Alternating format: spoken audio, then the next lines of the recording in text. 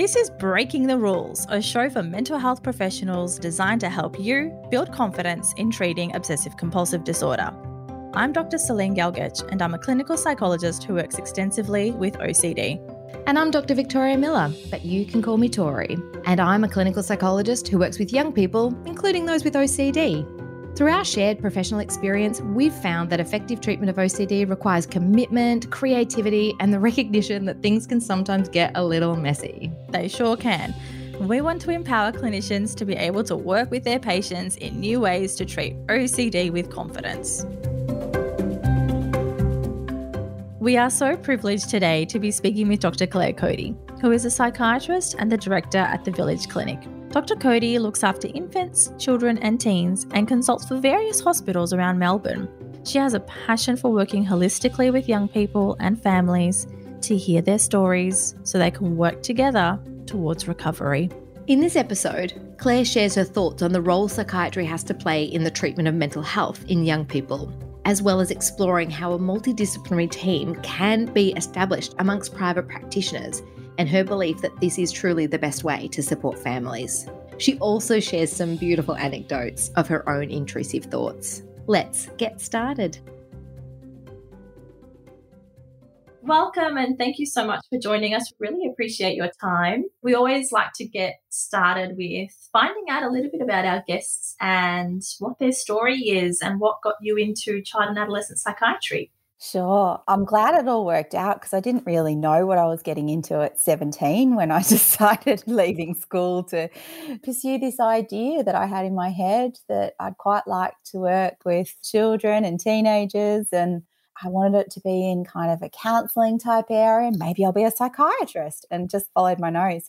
But through med school and then other placements and years in hospitals, it still remained what I wanted to do. It all sat really well with me when I started my psych training, loved the child placement. My advanced training in child psych was where I kind of learnt 90% of what I do, and it worked out okay. So I've been a child psychiatrist since 2011 and worked at various teams. I worked at the Monash Elms service as a consultant first up and did a variety of different teams there. The most substantive two were probably the intensive outreach team, and we were looking after high-risk non-psychotic presentations, and I really loved that work, and the groups program as well, which was also fabulous, and some work with the RAPS team, which was the early psychosis team.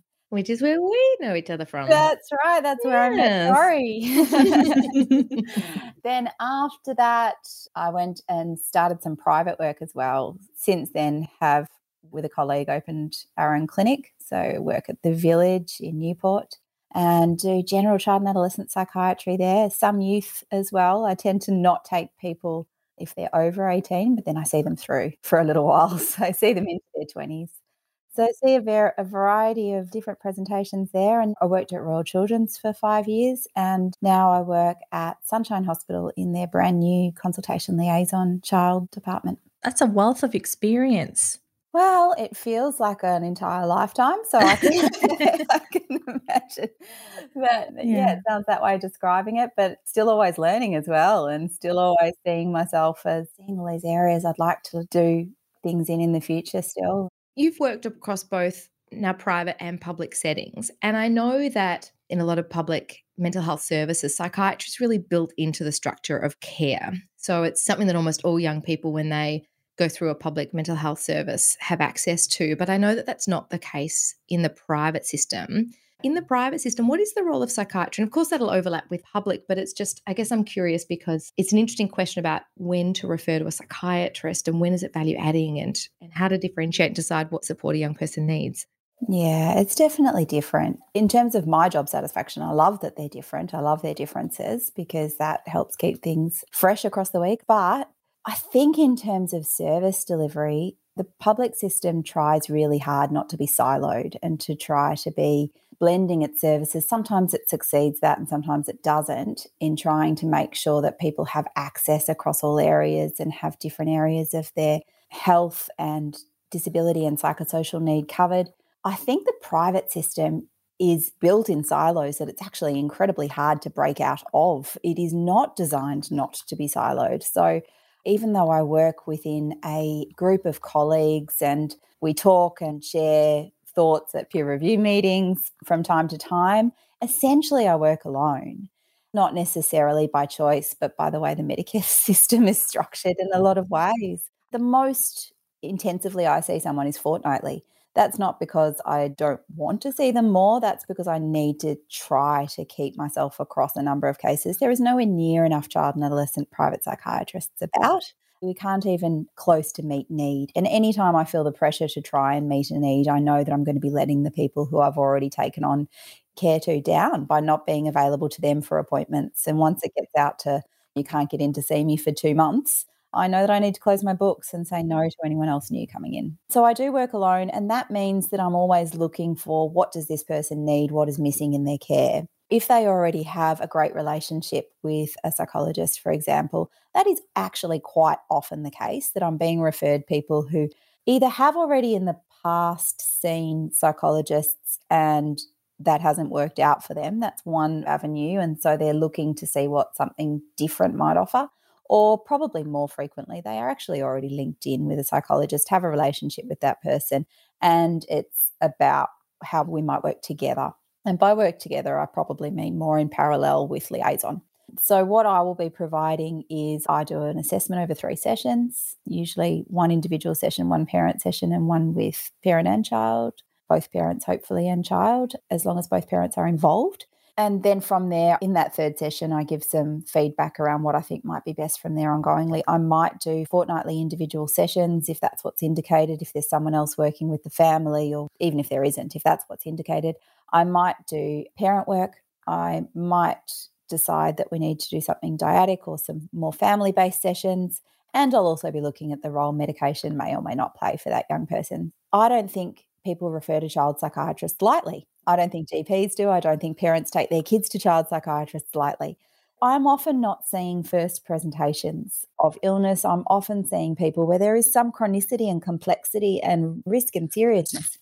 Medication is often a good question to be asking at the time that I am seeing them. So even though I don't really consider it often a first-line intervention, I'm often not at the stage of a first-line intervention when I'm assessing someone. It's in the mix about how that might be helpful as well. How often I continue to see someone and at what stage I might hand over their care, their questions to be answered over time.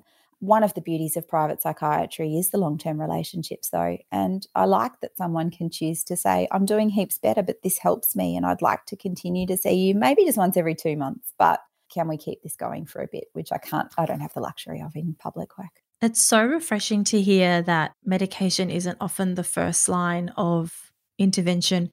When we're talking about seeing a psychiatrist, you put it so aptly in terms of we've tried things for a little while and sometimes the young person might just need a little bit more of a leg up to help themselves get up over the wall, so to speak.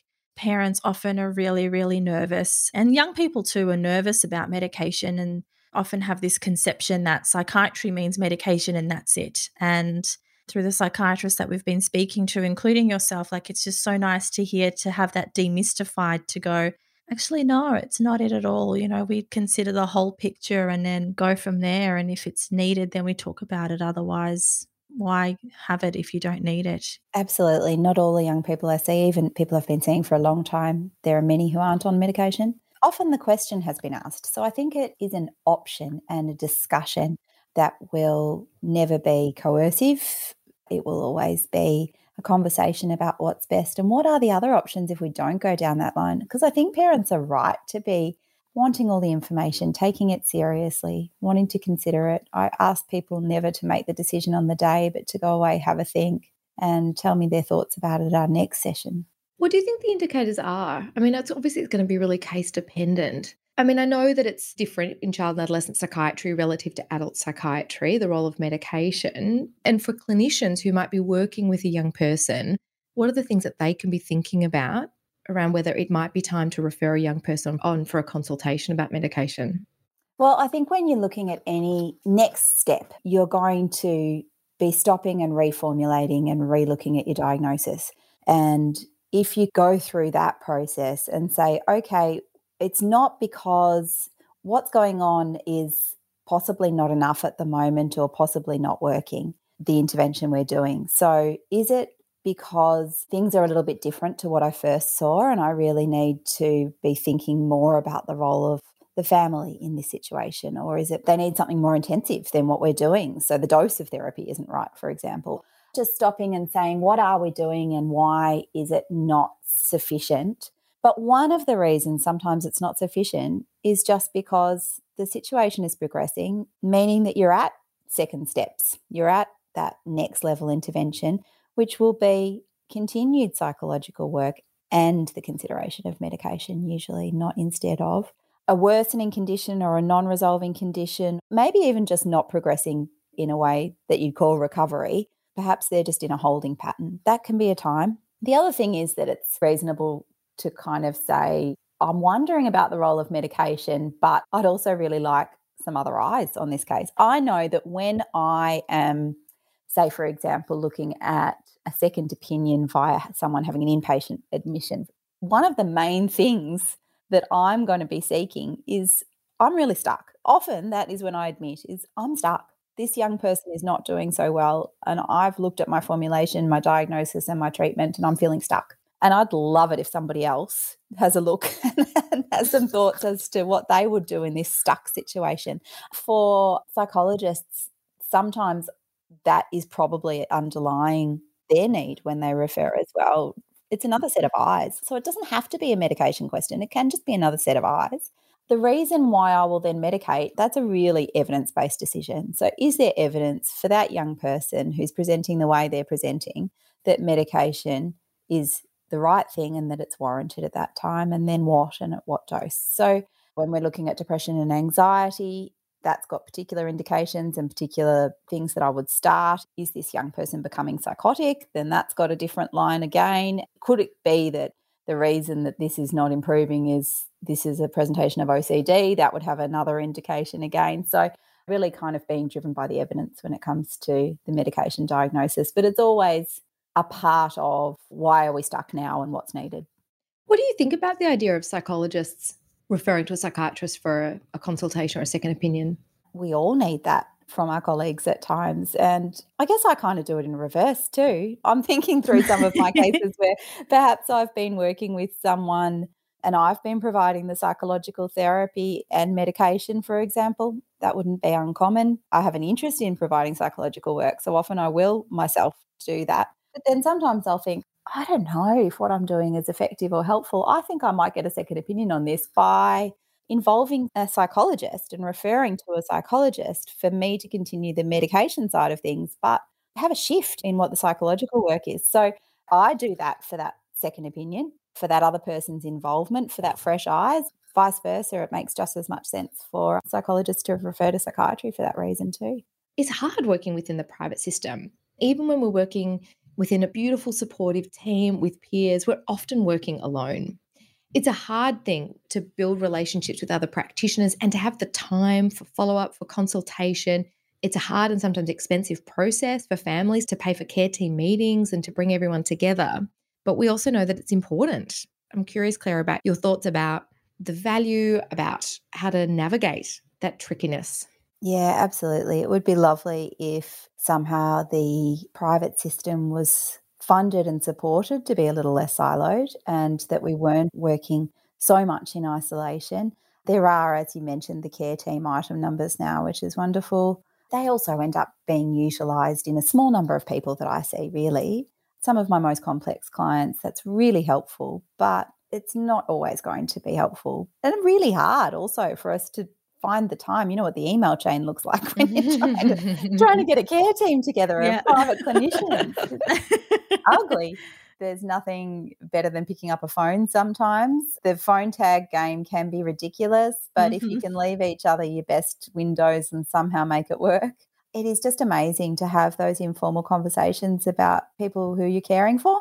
And I think that is the key word. You actually care about the well-being of the young people that you're seeing. Therefore, it's such a huge value add and enhancement to the care for somebody else who also cares about them to share their frustrations about looking after them sometimes, because it's amazing how often they are shared as well. And that really helps you to continue your work and not kind of run away from it, to work out what the best way forward really is. So, yeah, picking up a phone is wonderful. I am better at that than I am at meaningful letters nowadays. I think sometimes our letters have become a bit of a tick box kind of scenario rather than anything meaningful. I used to write these lovely formulations, and I'm just Me not too. necessarily committing them to paper like that now. Post-pandemic, the letters have just become that tick box exercise.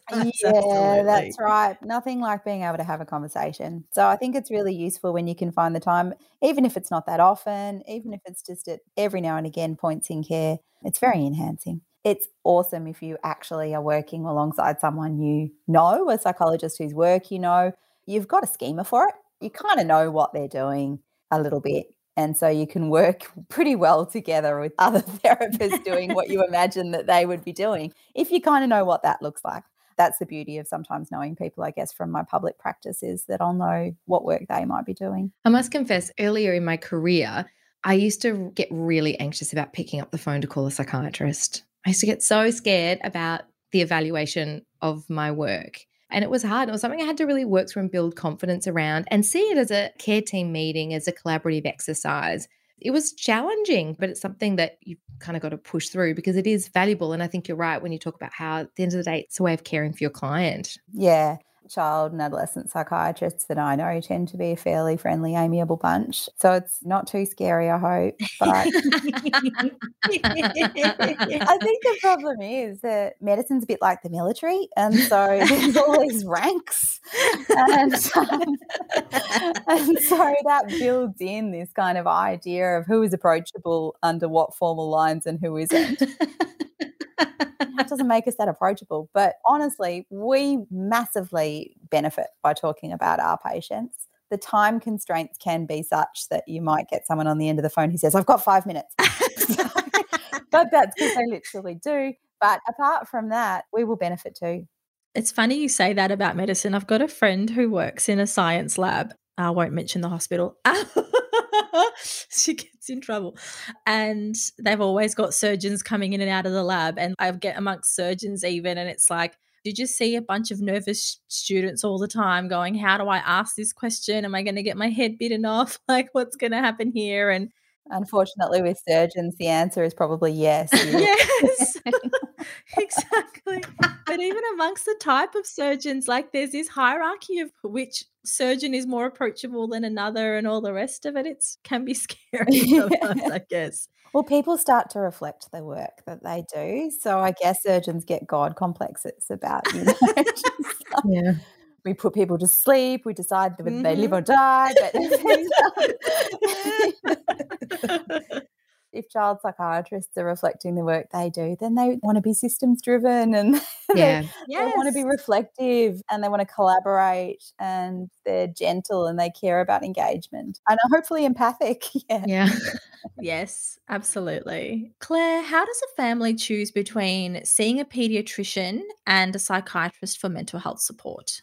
Yeah, it's a good question. And like lots of other things, like how do they choose between a psychologist and a psychiatrist, or a mental health social worker and a psychologist, and all the different disciplines that have a lot of overlap? There is, again, a lot of overlap between peds who are developmental and interested in mental health and child psychiatry. Largely, a big difference is that a pediatrician cares about the social and emotional well-being of the child and can treat their biological needs, and gets to know a family, become someone who can formulate about that family, but doesn't necessarily have specialised skills in a psychological understanding of what they're seeing.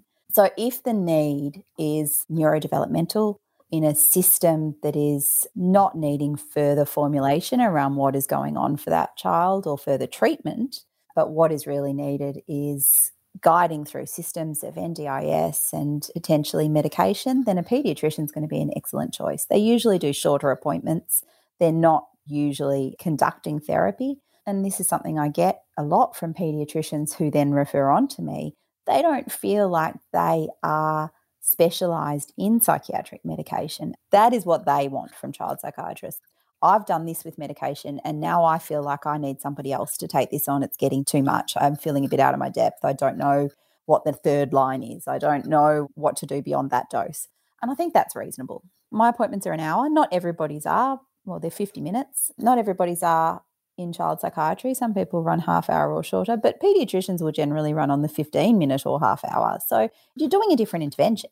And their specialisation is the growth and development of the child and their biological well-being. So if that's what you need, that's where you go. But there's often a lot more in child psychiatry in the psychological realm that paediatricians don't feel like they're trained to do or specialists in. Could there be a need for both at the same time? I would say particularly with ASD or ADHD diagnoses. Another one would be eating disorders. I've got a lot of kids where we share cases and have totally different banners, and we need a shared understanding of the child and the system, but we do different work and we need to collaborate as well. So in eating disorders, the collaboration need couldn't be stronger than any other diagnosis than in eating disorders, I think. So I'll talk to those peds a lot.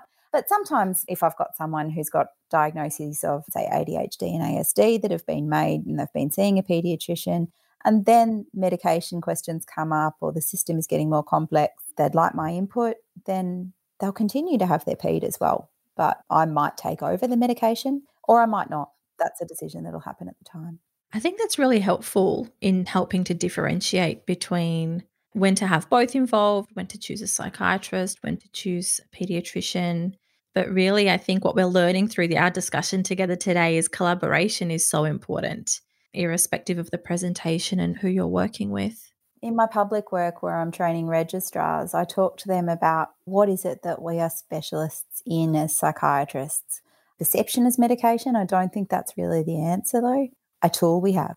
What I hope a psychiatrist can offer a case is that a specialist assessment and formulation of why this particular presentation is happening in this particular way, diagnostic certainty when it's difficult. We have to be able to draw a line. That's part of what we're meant to be able to do, is delineate and draw a line where it's difficult to do so. So sometimes it's putting those lines in the sand around a formulation to turn it into a diagnostic formulation.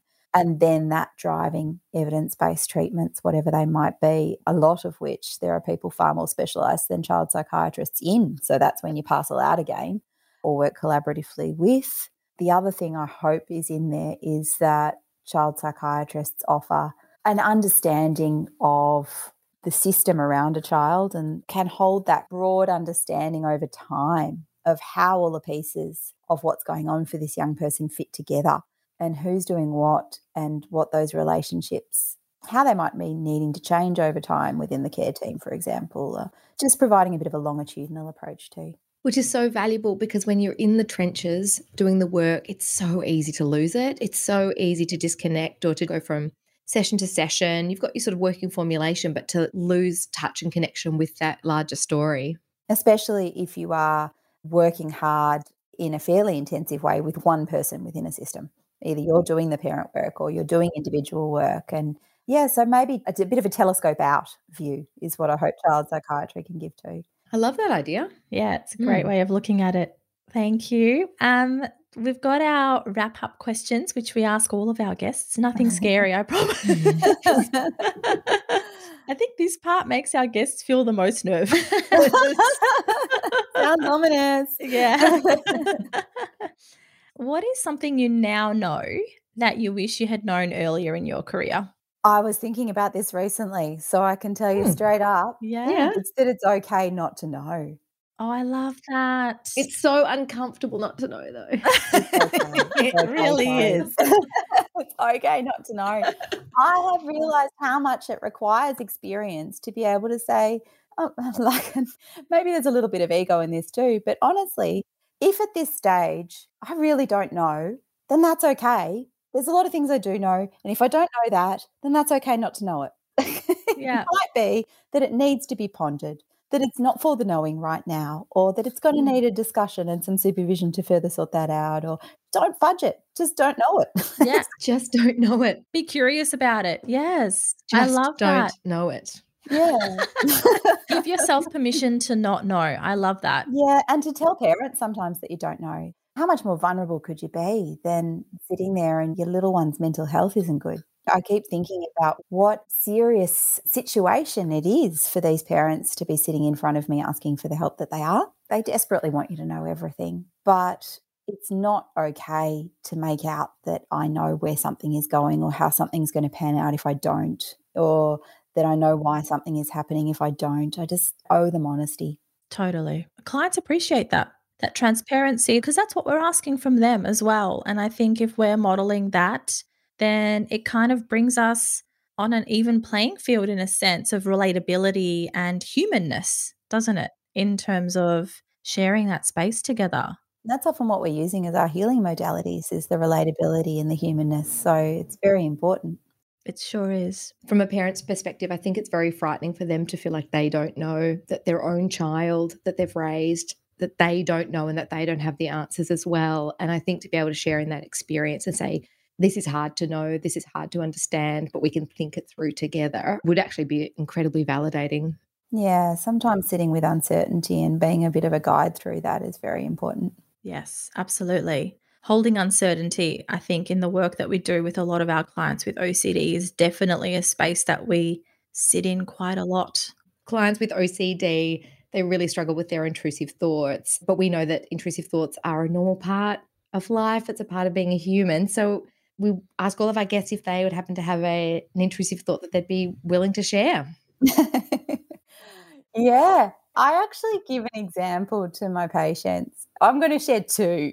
Yeah, do it. The reason is that there's one that I think was really powerful and made me think about why it was coming up for me at that time and taught me something about treating OCD. So I'm going to share that one, but the reason I don't share that one with patients is it's a little too personal or distressing. Fair enough. So the one I share with patients is one that really happened, which was having stayed up very, very, very late one night making a birthday cake for someone, and it was two-tiered, and I kept having this thought about whether the top tier was well connected to the bottom tier or not. And then I'm putting candles on it and it's on a tray, and I'm walking out and there's this crowd of people singing happy birthday, and all I could think about was, I am just going to totally slide it off this plate. My arms are just going to tip and my elbows are going to tip forward, and I'm just going to basically throw it on the ground. And it was really around the fact that I was a bit nervous in that situation about whether this was all going to hold together. So I thought I was actually going to sabotage it. Well, I didn't think I was. That's the point. That's what I tell them about it being ego dystonic. The one that I think is probably interesting that taught me something about ego dystonic thoughts was a bit similar, but I was actually holding a friend's newborn baby, a very loved friend, and feeling a lot of love towards her brand new newborn baby, and had thoughts that I was going to let go. And it was so distressing. And so that's the one that taught me how distressing it is to know in your heart that there is not a chance that that's going to happen. And yet, why am I having that thought? And how awful it can be to have a thought that doesn't feel like your own. And kind of having visions of it happening, in thinking about why that particular obsession or thought was happening for me at that time. I too was wanting to have a baby at that time. So I think it was really personal. Babies were a lot on my mind. It was really precious. There was lots of thoughts about the fragility of life and babies being not easy to come by on my mind. And so it brought about this ego dystonic thinking. I think if you've ever experienced anything that tells you something about what your patients might be going through, that's really powerful. I don't share that one because boundary-wise that's not appropriate, but it really helps in my work to have it in the back of my mind what that feels like. Yeah. I think Tori and I can very much relate to similar sorts of thoughts just through our own life experiences. That really helps with the empathy in working with our clients who present with OCD and helps with that understanding. You can really see, especially for a first-time mum, having intrusive thoughts like that, not knowing what's going on can be so confronting and really, really distressing, or any parent for that matter, having those sorts of thoughts and being so vulnerable as well. Thank you so much for sharing that with us. It's not easy sharing some of these thoughts. So thank you. Yeah, they're very intimate, aren't they? They really are. Clara, I think we could listen to you talk all day. Oh, this has been exquisite. Thank you. It really has. You. Thank you so much. We really enjoyed having you on the show. And as Tori said, we can absolutely listen to you talk all day. So hopefully we can have you back at some stage, maybe in the future. Oh, that would be lovely. Thanks, guys. Thank you, Claire. You've been listening to Breaking the Rules, a show for mental health professionals designed to help you build confidence in treating obsessive compulsive disorder. This podcast is brought to you by Melbourne Wellbeing Group, a psychology practice based in Melbourne with a special focus on treating OCD. To find out more, head to our website, melbournewellbeinggroup.com.au. All one word, that's melbournewellbeinggroup.com.au. This podcast was made with strategy and production support from Wavelength Creative. To make sure you don't miss an episode of Breaking the Rules, be sure to subscribe to or follow the show in your podcast app. And while you're there, leave us a 5-star review. It really helps others find the show. I'm Celine Galgetch. And I'm Tori Miller. And we'll be back next episode with more reasons to convince you to get messy. Have fun and break the rules.